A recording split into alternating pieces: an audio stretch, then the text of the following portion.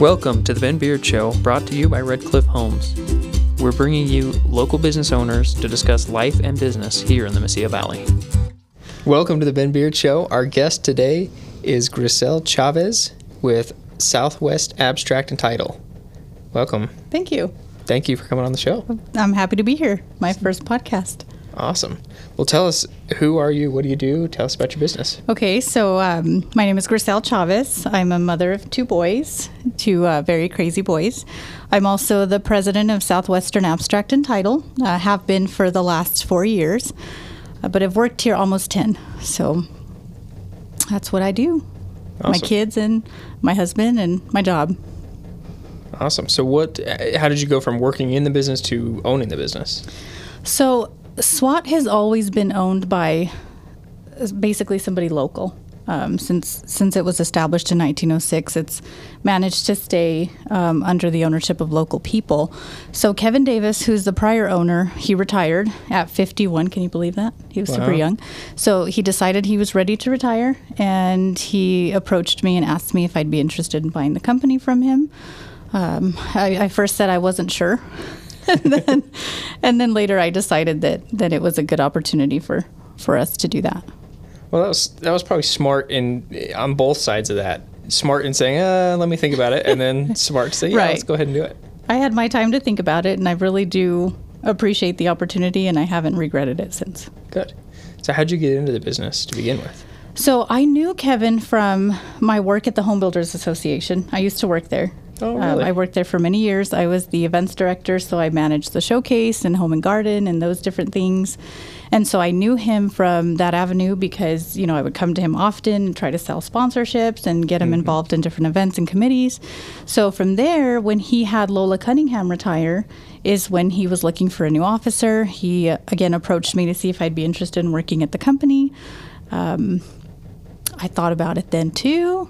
I decided it was a good idea, and I loved it. I mean, I truly, truly loved it ever since I was in college. So I was still pursuing a degree in healthcare, which is the complete opposite of what I do now. But I just fell in love with it. I feel like in this business, it's not the same thing every day, even though we have the same routines and generally the process is the same. You get to meet so many different people. You get to deal with all kinds of circumstances, some really bad ones and some really great ones. You get to see people get into their first home. Sometimes they cry and they're just thrilled. Other times, unfortunately, some people have to short sale. Other times they cry for other reasons. Yeah. But, we get to be hopefully that supportive end of the process. And by the time they get to us, it's almost over, whether it's good or bad. Yep. So that's awesome. Yeah. So what was your biggest obstacle that you had to overcome when you were taking over the business? Oh, yes. So we needed a serious upgrade back in 2017. So we've always been, in my opinion, that old school customer service company, where we really want the customer to have a homegrown experience, to be comfortable with us so they come back. We take care of them. But the main issue that we had is just our technology was not up to speed. In my opinion, I really felt like there was more there for us to take advantage of. So the biggest thing for me that I had to tackle in 2017 is to try to figure out how to get us, into the 20th century with our technology. And that's what we did. So I focused on that. In 2018, we were able to launch the new platform that we have now. It's significantly more secure than any other platform that exists for title for the consumer. So, for example, you and I probably have encrypted email. I mean, I know I do. You may. Other people in the industry might have the same. But does the customer? Probably not. They don't. Yeah. I mean, 99.9% of the customer base does not have encrypted email, which is huge. You're sharing all types of information. Yeah. With different parties in the transaction. So what this platform allowed us to do is give the customer that security base, a place where they can message us, they can share things with us, information that is encrypted, it's secure, and it's even SOC 2 certified, which if you know about technology, you'll understand that's a big deal. Cool. So the security aspect of that is great. Do you get a lot of complaints about people having to click a link to go read their emails? I wouldn't call them complaints, more like little frustrations. Yeah. Definitely. Especially when we first launched it, because we were basically, or still are, the only company that uses it in Doña Ana County. We were the first company in New Mexico to launch the program. So it was completely new to everybody. So it's frustrating at first because you need a username and you need a password. So that's one thing. And then you have to remember that the next time you need to log in.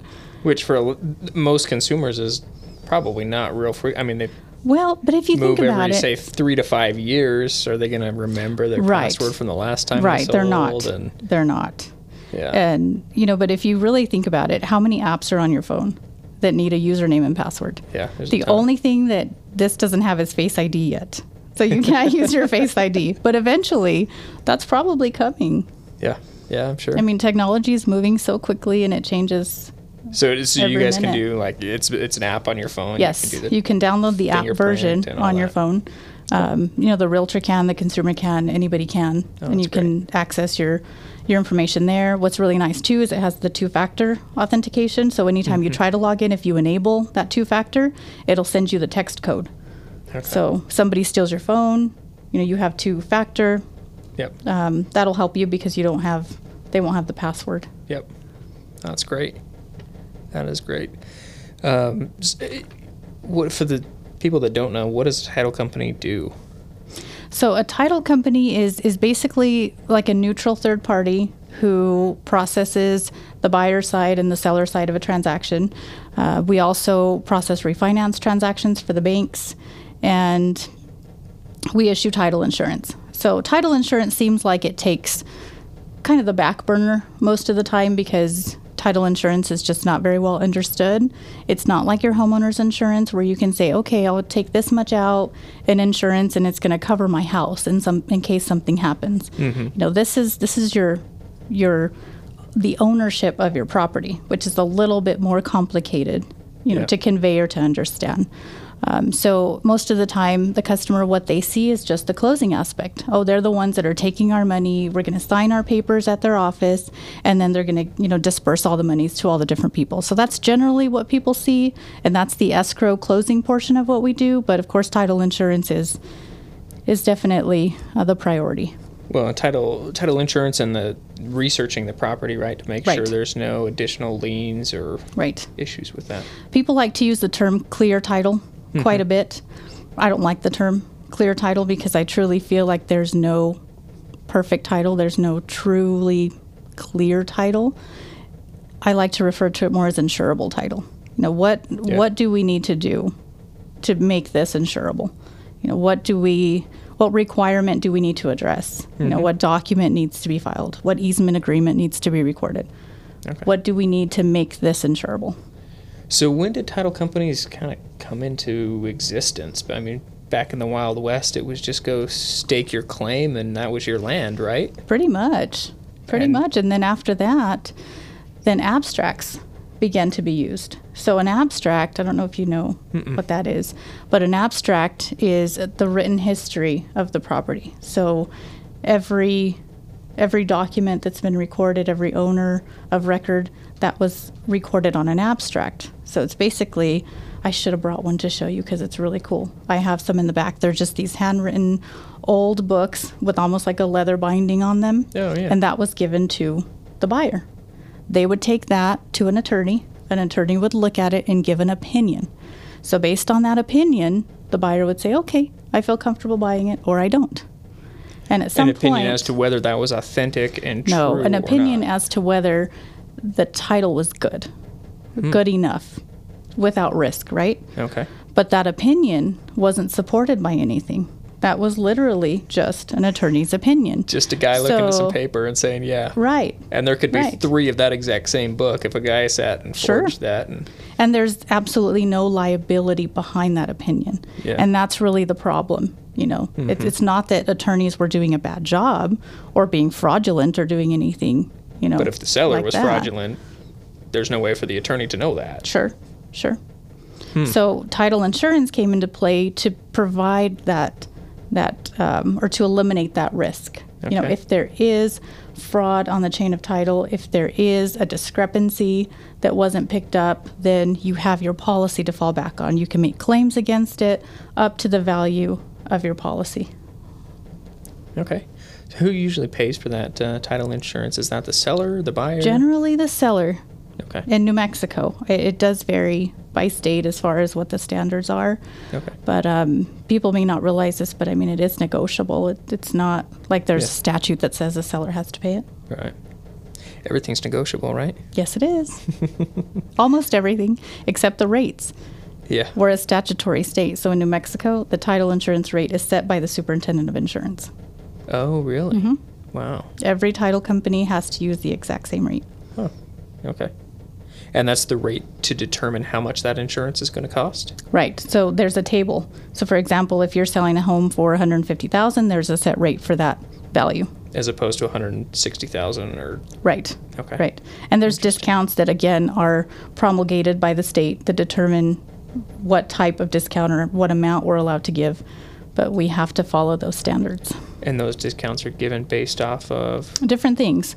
There's a bulk discount, like for builders, developers like yourself. Mm-hmm. And then there's also reissue discounts. So reissue, if we have an existing policy, regardless of whether it closed here, there, or somewhere else, we can issue a discount based on that existing policy. As in like a refinance situation? Right. Refinance situation. A seller, for example, let's say that somebody is getting ready to sell a property. They already have an owner's policy. Even if it closed at a different agency, the new agency or the current agency can still provide a discount based on that one. So kind of I buy the house, I think I'm going to move into it, and then, oh shoot, I get a job out of state, I got to move, I got to sell this thing, I just bought it 6 months ago. Right. And then the time frame, too, makes a difference. Okay. Interesting. So the shorter the time frame, the greater the discount. Okay. Cool. Well, thank you for that deep Sure. dive education into Yeah. title insurance. Always It's not as helpful. boring as it seems on the outside. No. No, absolutely not. Well, Gricel, what is your favorite thing about living in Las Cruces? Oh, gosh. I have two. I really like that Las Cruces still has that small town feel. You know, no matter how much it's grown. I've lived here almost my entire life, and it still feels that way to me, like it's a small town. And I love the weather, Yep. mostly in the spring and summer, but I can tolerate the cold. Yeah. Awesome. So you like the warmer weather? I do. I prefer that. My bones start to hurt in the winter time. Yeah, I'm with you. I love the weather here, except that spring wind. That's not as fun. Oh, I know. But I know. We'll just other than exclude that, the wind. Yeah. Temperature-wise, it's great though. Right. So, well, Gricel, what is your vision for the future of Las Cruces in, say, 5, 10, 20 years? You know what I'd really like to see is more of our college graduates stay here.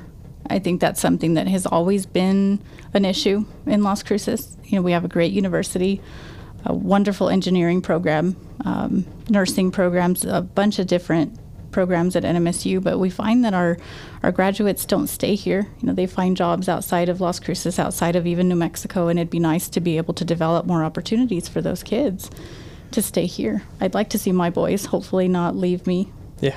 and go too far away. So Yeah. that's definitely one. What do you see as the challenges or that we need to overcome? I think to it's make that we happen? don't have enough, high dollar opportunities for these kids.